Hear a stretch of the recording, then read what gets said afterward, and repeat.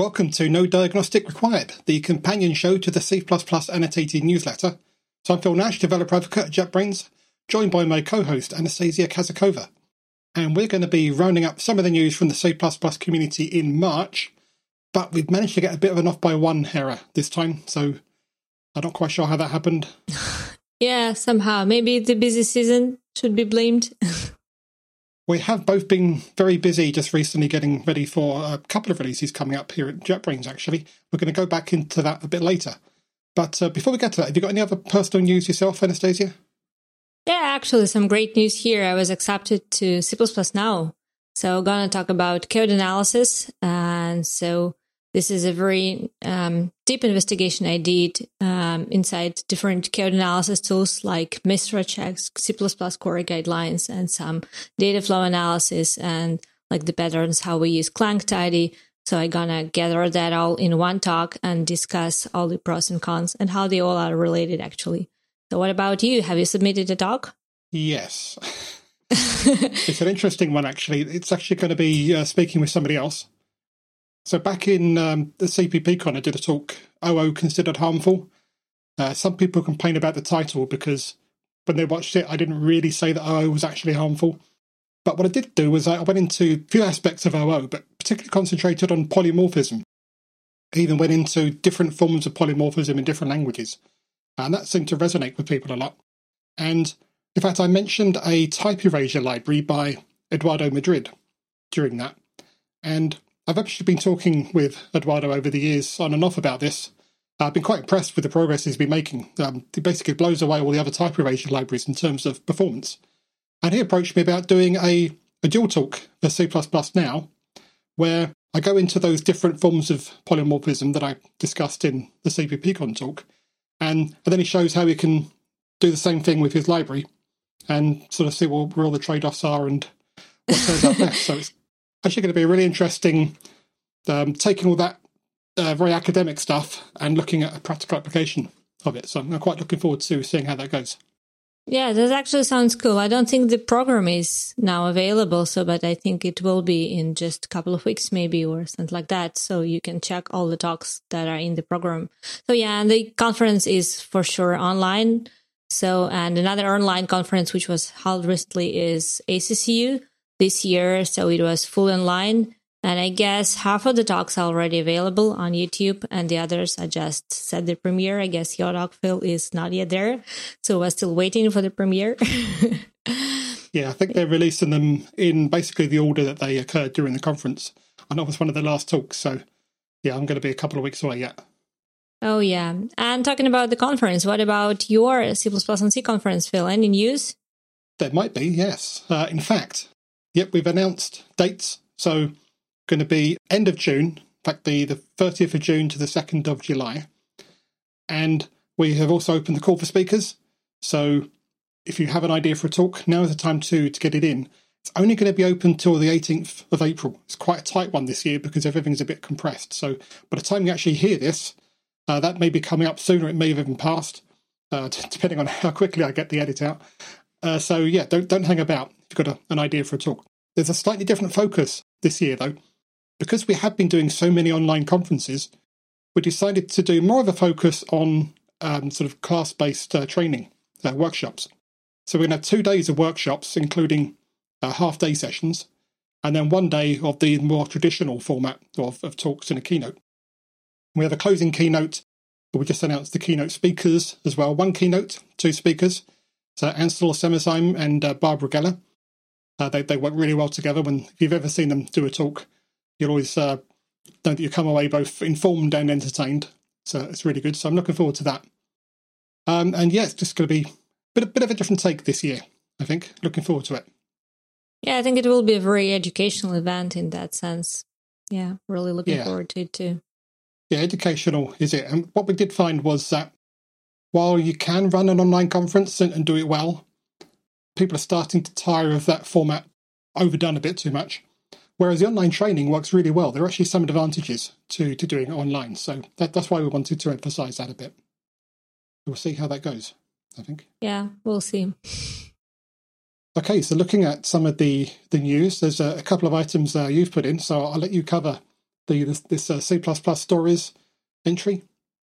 Yeah, that's actually a very interesting article. So, and it all starts with a question like, how do you usually debug your code? I guess like apart from using the regular debugger, many of us often use just print logging. And like which information do you usually print to the output or to the log? It's usually like, the file and the line and some message. And in order like to inspect these traces properly, you actually add this information about the file and line, and you often use macros actually, to be honest, in C and C++, like file and line macros specifically. And sometimes even wrap them with some, log macros or trace macro as suggested in the article, and hides all these file and line macros inside this trace or log. So in this new article at C++ Stories, Bartek Filipek actually first of all share a few tips for Visual Studio users. So like if you're using Visual Studio and you're printing these debug messages, so if you use the predefined format, which is like file, line in parentheses, colon, and then goes the message, then Visual Studio actually guarantees you an ability to double click on this line in the Visual Studio output window, and you can navigate to the source code, which is a pretty neat feature. And this is really a nice trick. But more interestingly, the article later discussed the way to improve the login approach implementation in general. So like to avoid scanning the variable number of arguments for the trace macro at runtime and move it to the compile time with the help of some C++ 17, like introducing the fold expressions there. The second improvement is actually much greater because it indeed removes the macros, which is nice. But it requires C++ 20 and the newly added std source location, which is there for C++ 20. And the library type actually includes the line, the column, the file name, and the function name. So you can use them. And so you can implement this kind of login using these source locations without the macros. So there are some further improvements in the article discussed later, like using the std format for some, nicer formatting of the messages, and even discussions of the Visual Studio trace points, a very nice feature which it provides. And when I was reading actually the article, I was mostly thinking about the recent videos on debugger we were doing together with UFL, which you recorded on the debugger features in C-Line. And I was remembering about the non-suspending breakpoints, which you can actually use to, not to stop the execution, but to log some message or with the file and the line name as well automatically, and add any specific message there. So yeah, there are a couple of tricks in C-Line as well related to that. But yeah, overall, do check the article if you would like to learn the modern approach to the logging in debugger. Yeah, that was one thing that really struck me when I was doing that video you mentioned, was if you use the non-suspending breakpoints with the log feature, you can not only just not have to change the code, but you can put those in without even having to restart the executable. You can already be debugging it and then add it as you go. So that's really great way to do it. I'm glad you also mentioned that there is a tendency towards less macros over time, and I think that's going to be something we'll come back to a bit later today as well. So, okay, there was another article that you wanted to bring out, this Guru of the Week from Herb. Yeah, I'm a big fan actually of Herb's blog. Many interesting pieces of content there. And Guru of the Week series in the blog focus actually on contracts. And if you follow it, you may find a lot of interesting information, a lot of interesting stuff. But I want to highlight one particular post published in March as part of this series. So it's like Guru of the Week 101. And the episode 100 actually covers the basics of preconditions. And this 101 is all about the practical examples and some exercises actually with these preconditions. So you're actually given a few functions there, and you have to find the potential issues in the function declarations. So like, what could possibly go wrong? So specifically, the article is inspecting how many ways could a caller of each function get the arguments wrong, so that it actually silently compiles without the error, but something is going wrong. Like, for example, the order of the argument of the same type is wrong, or the value is passed. It's valid, but it's out of range, for example, or it's finally some invalid value passed to a function. So you try to find all these possible issues in the functions you're reading through. And then the next step comes when you try to improve and avoid some of the issues. So first of all, by, simply grouping the parameters into separate structure with public variables or using std pair, it definitely eliminates some issues, but, not all. Then you try to use the encapsulated class with invariants preserved inside the constructors. So, this helps much more than just, using a separate structure. And finally, there is a solution with the preconditions. Like contracts, unfortunately, are not in C++20, but we all know, we all have big hopes. So as Herb called it, post C++20. So let's hope for C++23 or something like that. So we'll get them sooner or later. So you can try and think about how you would use them to eliminate the issues. And it's a very interesting also story in the third part of the blog post where Herb is discussing when actually to use each of the solutions. So especially the last two with the encapsulated classes and the preconditions. So, and there are also a set of helpful examples explaining the differences. Like, for example, isSorted is much better as a function precondition, while like not null seems to be better as a type. And no surprise, there is actually GSL not null type there, for example. So there is some sense to introduce it as a separate type, not as a precondition. So yeah, and you can read through these examples and try to think about these concepts, like in terms of these examples. I really a very big fan of these kind of practical articles where you can learn some things on a very basic, I would say, but practical and nice examples. Yeah, so do read it through to learn how to do that. So like, since I was talking about some things which are not in the standard, like, preconditions and contracts, I was wondering what is actually going on there in the committee, because you're there somehow following the news. So maybe where are the contract? Where do we plan to have the contracts? Where are they? So I do have quite an interest in contracts. In fact, I should take a step back and say I'm a big fan of using correct by construction techniques, which you alluded to a moment ago, using the type system to remove the need to even worry about contracts because it's baked into the type, or at least you move it up to an earlier level. But contracts are definitely very necessary. The trouble is we seem to be having a bit of a trouble pinning down exactly what they are. And that's really why we ended up taking them out of C++20 after voting them in. And I was there for the meeting where we voted them back out, which is a real shame, but I think it was the right decision at the time. It's bought us more time to look into it. So that's a great segue into this month's Sanders News, because the first proposal to talk about is actually it's from Andrei Kremensky, who, if you saw on the previous slide, he wrote an article that Herb was actually basing his discussion on, and a lot of it comes from this discussion that's been ongoing within the SG21 study group that was set up after contracts were taken out, specifically to move forward that discussion of contracts, make sure everyone's on the same page, rather than everyone just fighting for their own corner, actually bringing everyone together. And a big part of that was just collecting all of the different use cases, both the the code examples and the rationale behind it, what you actually want, and also the problems that may actually come out of it. And I think over 200 use cases were actually collected so far. That they may even still be collecting some.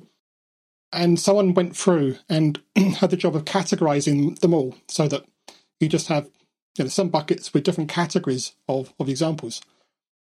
And then you've got this great resource where you can say, right, this particular feature, how does it relate to this category, this category, this category?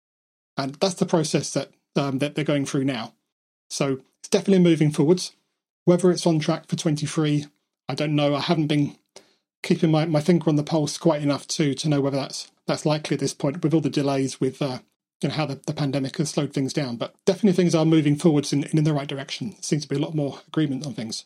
This particular proposal did actually, right at the start, it points out the three different ways that the contract violation handler can, what will happen after a violation has been detected. We'll call this handler. And one of three things can happen, and this could be configurable. Everybody seemed to agree that if it just terminates or aborts, then that's fine. No problem with that. But you may not always want that for different reasons. And it's those second two options that have people very divided, because you have the option of throwing an exception. That has problems, particularly with the Lakos rule. I'm not sure we'll get into that, but basically comes down to whether you have no except on functions, whether they're allowed. The bit I want to concentrate more on is the third option, which is if it just returns normally. So it checks the contract, says didn't pass the contract, but then just carries on. It's as if you didn't have the contract there in the first place. Why would you want to do that? Well, imagine you have a large legacy code base that's been running absolutely fine in production, maybe for years, and maybe very valuable. Imagine it's part of a banking system, for example, and it's actually generating billions of dollars in revenue. Well, you don't want that. Don't want to go in, add contracts in, and it just stops working when it was working perfectly fine before. You want to put contracts in to make things better, not worse. So if you put the contracts in and say, look, I want to check the contract, let me know if it fails so I can go off and as a parallel task, fix those bugs, make things a bit better, make sure that some problem that we haven't hit yet but we might do one day doesn't actually occur. That's valuable, but still carry on running as it did before. So it's about having that cut-off that's not quite so harsh.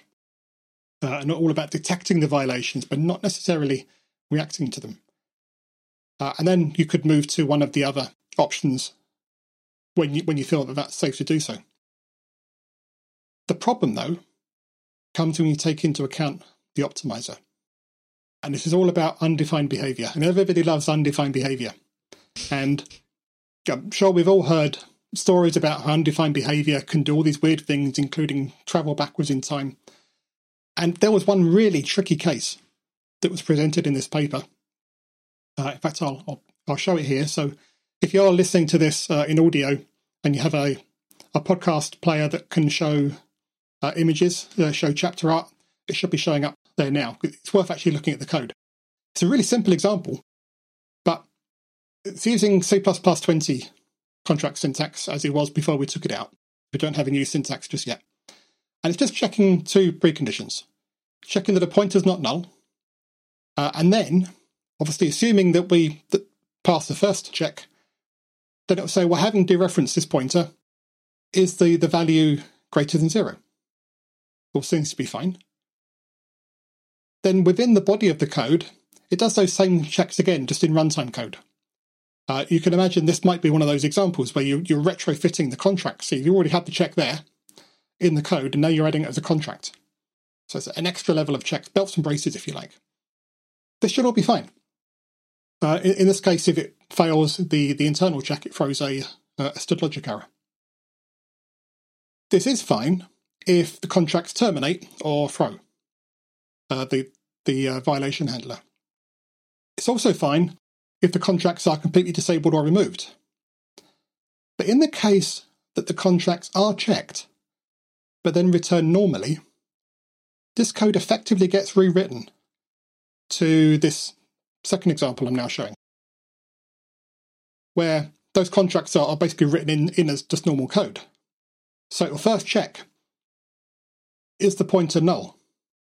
If not, it calls our handler, which just returns normally. So it will carry on to the next check, where it now dereferences that pointer. And you can probably see where the problem's coming in now, because now undefined behavior. The compiler can look at that and say, that's undefined behavior, that can never happen. Therefore, I'm going to assume it doesn't happen and take out that check. And that's the thing we often hear about, because it can actually go back and effectively take out the previous check as well. But it can also go forwards and take out that runtime check in the if statement. So now our if statement is weaker than it was before by adding the contract in. That's the really nasty thing about this example that got my attention. So code is now less safe, more UB prone than it was before. And this is why we can't have nice things. So these are the sorts of issues that SG21 are really digging into at the moment. And obviously there are people with strong opinions on both sides still, but they're working through it. So we'll see where this goes, but it's not over yet. Then the next proposal I want to look at, it's not really a proposal, It's more of a notification. So we looked a couple of months ago at a proposal progressing Stud Colony, which is a new container type that's not in yet, still under development. And one thing I noted at the time was every time I hear about Stud Colony, I have to remind myself what it actually is. It's quite a straightforward, nice idea. It's a container where you don't particularly care about ordering or placement. You just want to know that once you put something in, it lives in the same place until you take it out. And you can take things out and there could be holes in it. So you can have like long-lived things in there, like game objects, for example, is a good example. You can have pointers to them that never get invalidated. Once you hear all that, you think, oh yeah, Colony, that's a good name for it. Well, they've been discussing this in LEWG and decided it's not actually that good a name after all. And in fact, as a metaphor, it works okay in some cases, like a colony of ants or a colony of people. When you get down to things like colonies of bacteria, the metaphor doesn't really hold up. So, this is what the committee really does best, is bike shedding names of things. So of course, they've written a paper about this and got into great depth about why it's not such a good name, what possible alternatives there could be, discussing all the pros and cons of those, and finally proposing a new name. And the new name is Stud Hive.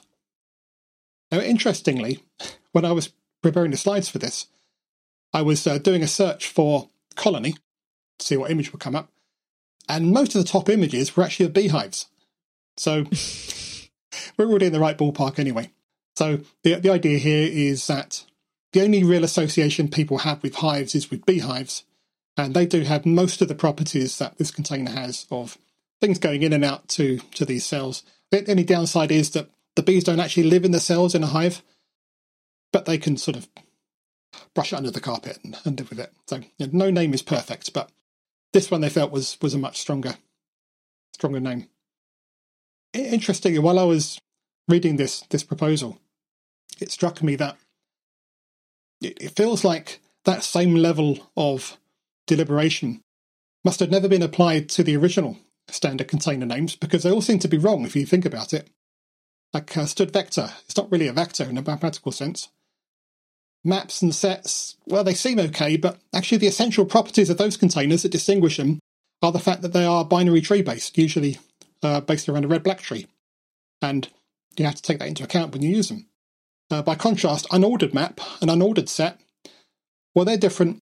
Yes, they are unordered, and you do have to allow for that. But the real essential property is the fact that they use hashes. And then list, well, it doesn't really convey the fact that it's a doubly linked list specifically. Again, that's the important property. And as you go on, you can find limitations of all of the names. So I come to the conclusion that all of the standard container names are wrong. I've decided I'm going to write a blog post about it, so watch this space. We'll see where we go with that. Yeah, I start believing that naming is hard, as Kate Gregory said in her talk. Yeah, and seems that the committee is struggling actually a lot. Well, they're struggling, but as I say, it's what they do best. Yeah, that's true. Talking of interesting naming, this next one I'm going to hand back over to you, because it's based on the talk that Sean Parent did at the ACCU conference just recently, but I think you've seen the previous version, haven't you? Yeah, so that was a talk, Beta Code Relationships, by Sean Parent. He did that at the recent ACCU held online. Actually, Sean's talk is among those which are not yet available on YouTube. So if you missed that, you will be able to watch it, but a little bit later. And yeah, there were previous versions for this talk done by Sean on like previous events. And one of that was the C++ Russia event, I guess. And that was the place where I've actually watch for it for the first time. But yeah, what I was looking for the Sean's slides actually from his talk, and the image immediately actually captured my attention because of the Russian text on the picture, to be honest. And then I started reading more like carefully from that point. And yeah, that's about the particular picture is about the code check algorithm actually. And yeah, we're again back to the naming. And I think here the naming is kind kind of nice. So Sean actually called this Russian code check algorithm. And it's an example of coding a case when the program halts some data that's associated with an ID, which is monotonically increasing. So yeah, something like a code check. Yeah, something like a cloakroom, which is on the picture. And probably that's where the name came from. Maybe he met this cloakroom somewhere in Russia when he was doing this talk previously. I don't know. But I will try to watch the recording of the talk when it's available to find out definitely that that's a very interesting fact. But yeah, so I missed the presentation. I went through the slides, but actually I navigated to that slides from the Anthony Williams blog post, where he actually took the idea explained by Sean for this algorithm and actually implemented it. And he provided a link to the GitHub. And the actual algorithm is kind of an interesting example for the Sean's talk, where he explained the idea that relationships between data and the code are important in like many aspects, like performance or memory allocations. And this particular algorithm is just an example of how they could be important and how the actual relationship affects the performance and the memory allocations. So, yeah, and Anthony actually implemented the algorithm. The algorithm is, it's like pretty much straightforward. So the map is implemented as a vector of pairs like keys and optional values. And because keys are counted from monotonically increasing index, the vector is like always sorted. So inserts are always at the end, and entries could be simply removed by clearing the data. And if there are too many empty entries, so the vector could be just simply compacted. And again, like since the index is monotonically increasing, the lookups are always fast. You're just, using the binary search and it works nicely. So there is a very short implementation in the article by Anthony, and there is a link to the GitHub where you can find. So yeah, to check the algorithm and definitely wait and check the Sean's talk. Not just because the code check algorithm, but because actually that's a very interesting discussion of these kind of relationships between data and the code and how they affect the whole architecture and like these things like performance and memory estimations. Yeah. Yeah, I do wonder whether it should be called the Russian Coke colony algorithm. Hive. Yeah. Maybe next time. Yeah, we could ask Sean about the names later. Okay. Moving on to, we mentioned some releases we had coming up. Do you want to talk a little bit about ReSharper C++? Yeah, this is a very big thing coming in ReSharper C++ 2021.1. So we already posted a huge blog post about that. So I could actually start here with like the thing everyone knows probably here, that Fels prefers EastConst to WestConst. So yeah, and some users want to use like auto as much as possible, but some want to use them only in the most obvious cases.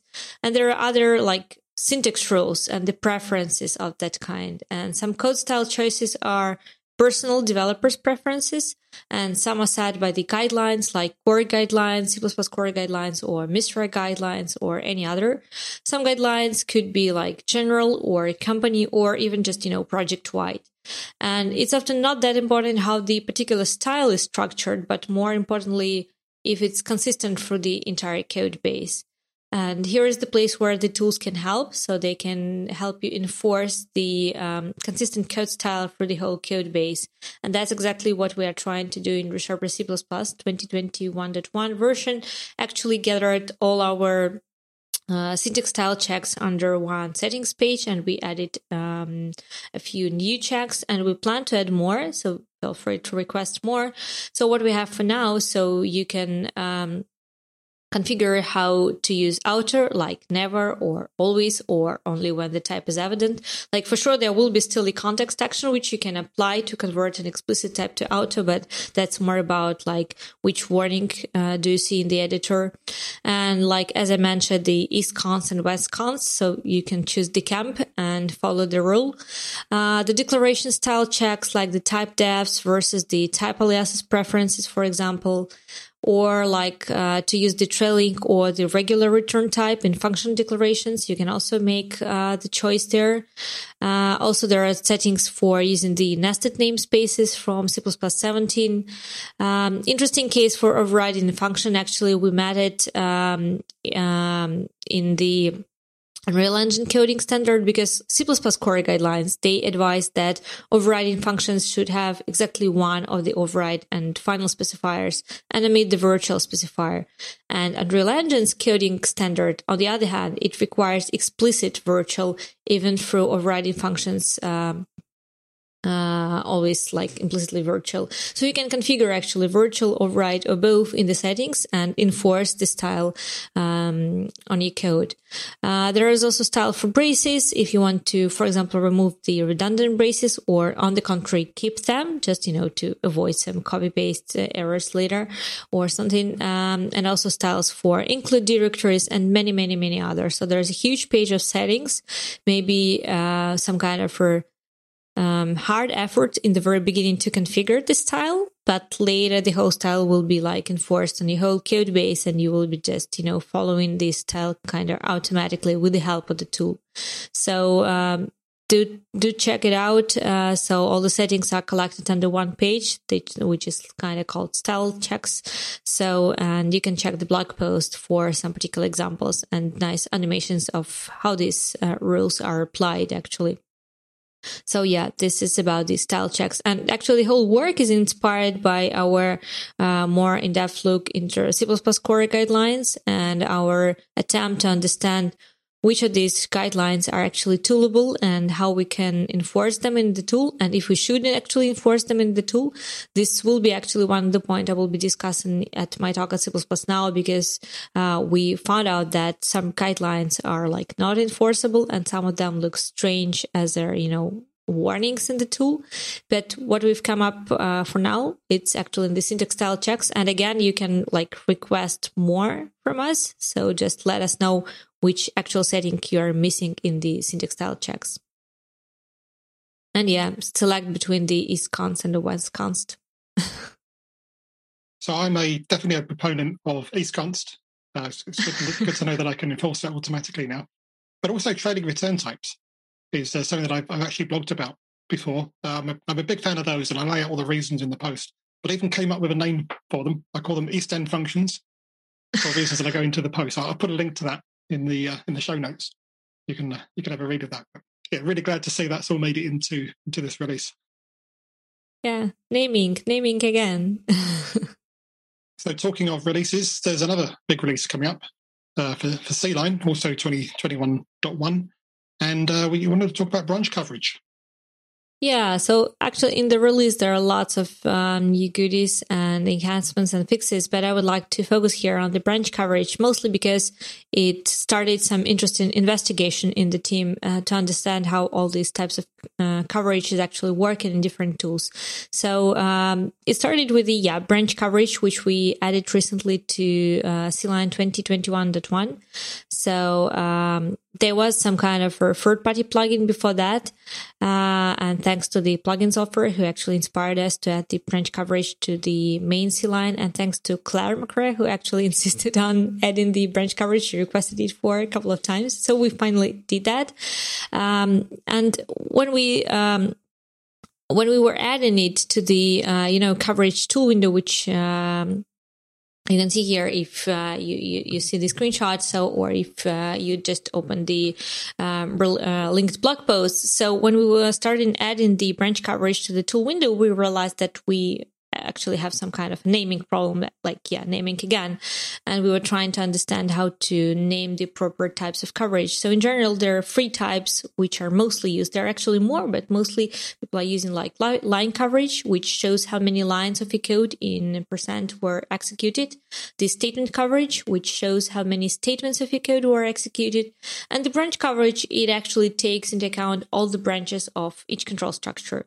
And there is an interesting thing here that in C-Line, for example, as a backend, we're relying on the GCC gcov or LVM cov.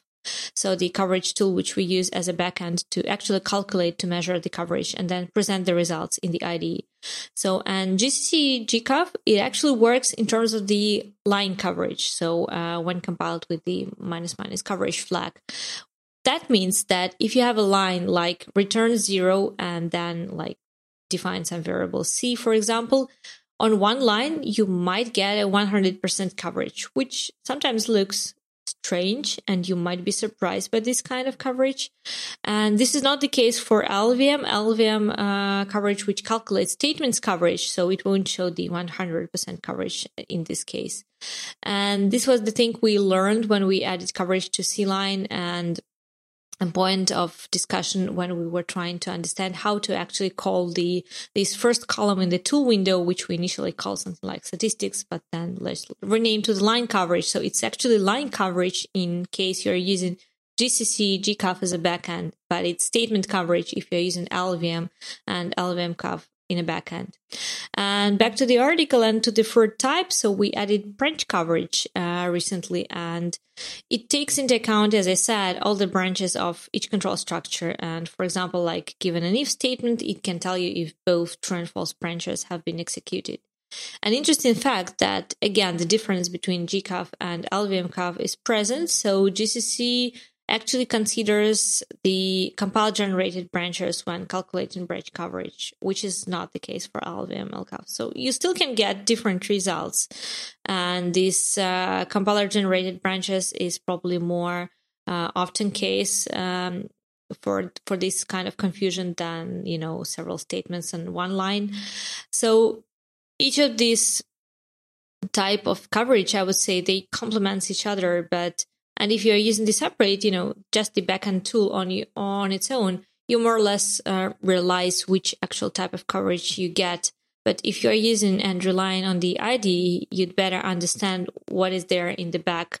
So which actual tool you're using in the backend, because it affects the results you're getting in the IDE, which just present, the overall tool window with just the numbers.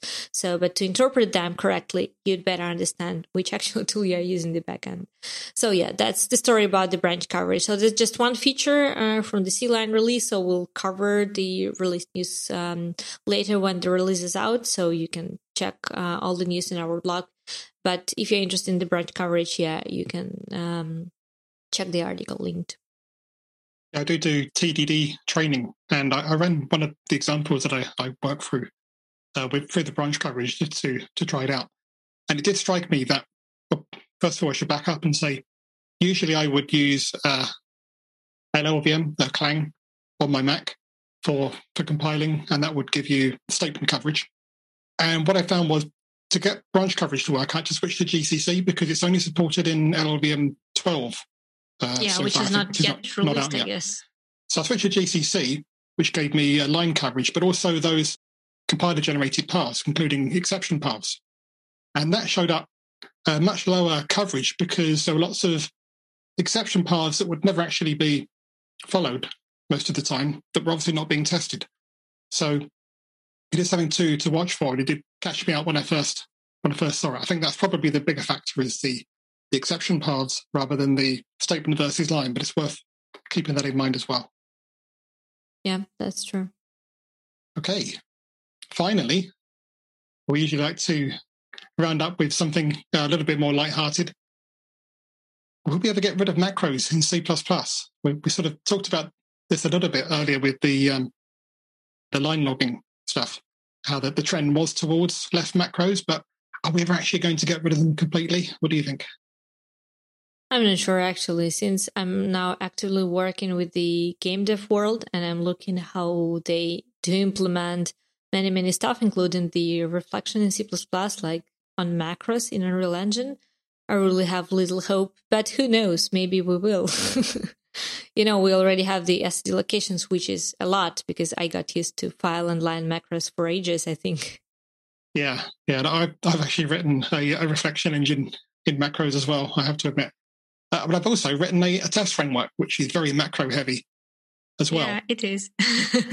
And I have noticed that over the years, more and more things have gone into the standard where I think, actually, I could replace that now. And source location is an obvious one. That was one thing I thought we might be hanging on for a while, but that's already in. But there's still some things I think that we're going to be stuck with for a while yet. In fact, the Reddit post that I'm showing here, we'll put a link into the show notes for. There's some things thrown into there like token pasting. We may never see a replacement for that. In those rare cases where you do really need it. And of course, I need it in a test framework.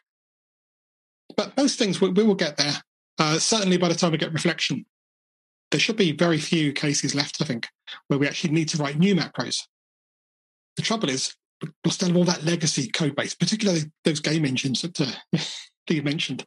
They're going to be, well, we're never going to get rid of those. So I don't think they'll ever come out of the language, but hopefully we'll get to a point that most people won't have to ever actually use them in new code, at least. That's my hope. Maybe we will get nice things one day. Yeah, we'll see. We'll see. Actually, interesting fact that in Unreal Engine, as far as I remember, these reflection macros, they're actually relying on these file and line macros as well. So maybe we can somehow change it to STD location somewhere in the future. I don't know. We'll see. Yeah, the hope is actually Catch internally has a class called, I think it's called source file info, which is basically the same thing. The main thing that the standard library feature has that you can't replicate in your own library is the capturing of the values in the first place. You still need to seed it with file and line, whereas with the standard facility that does that for you. So that's the real difference. Yeah, that's true. Sure. So I think that's a wrap for this month. It's been some interesting news there, and obviously we've not covered everything, but that little sampling. Again, as we've mentioned before, if there's anything you particularly want us to cover next time, do let us know. And otherwise, we'll see you, well, hopefully later this month. So see you then. Yeah, see you. Bye.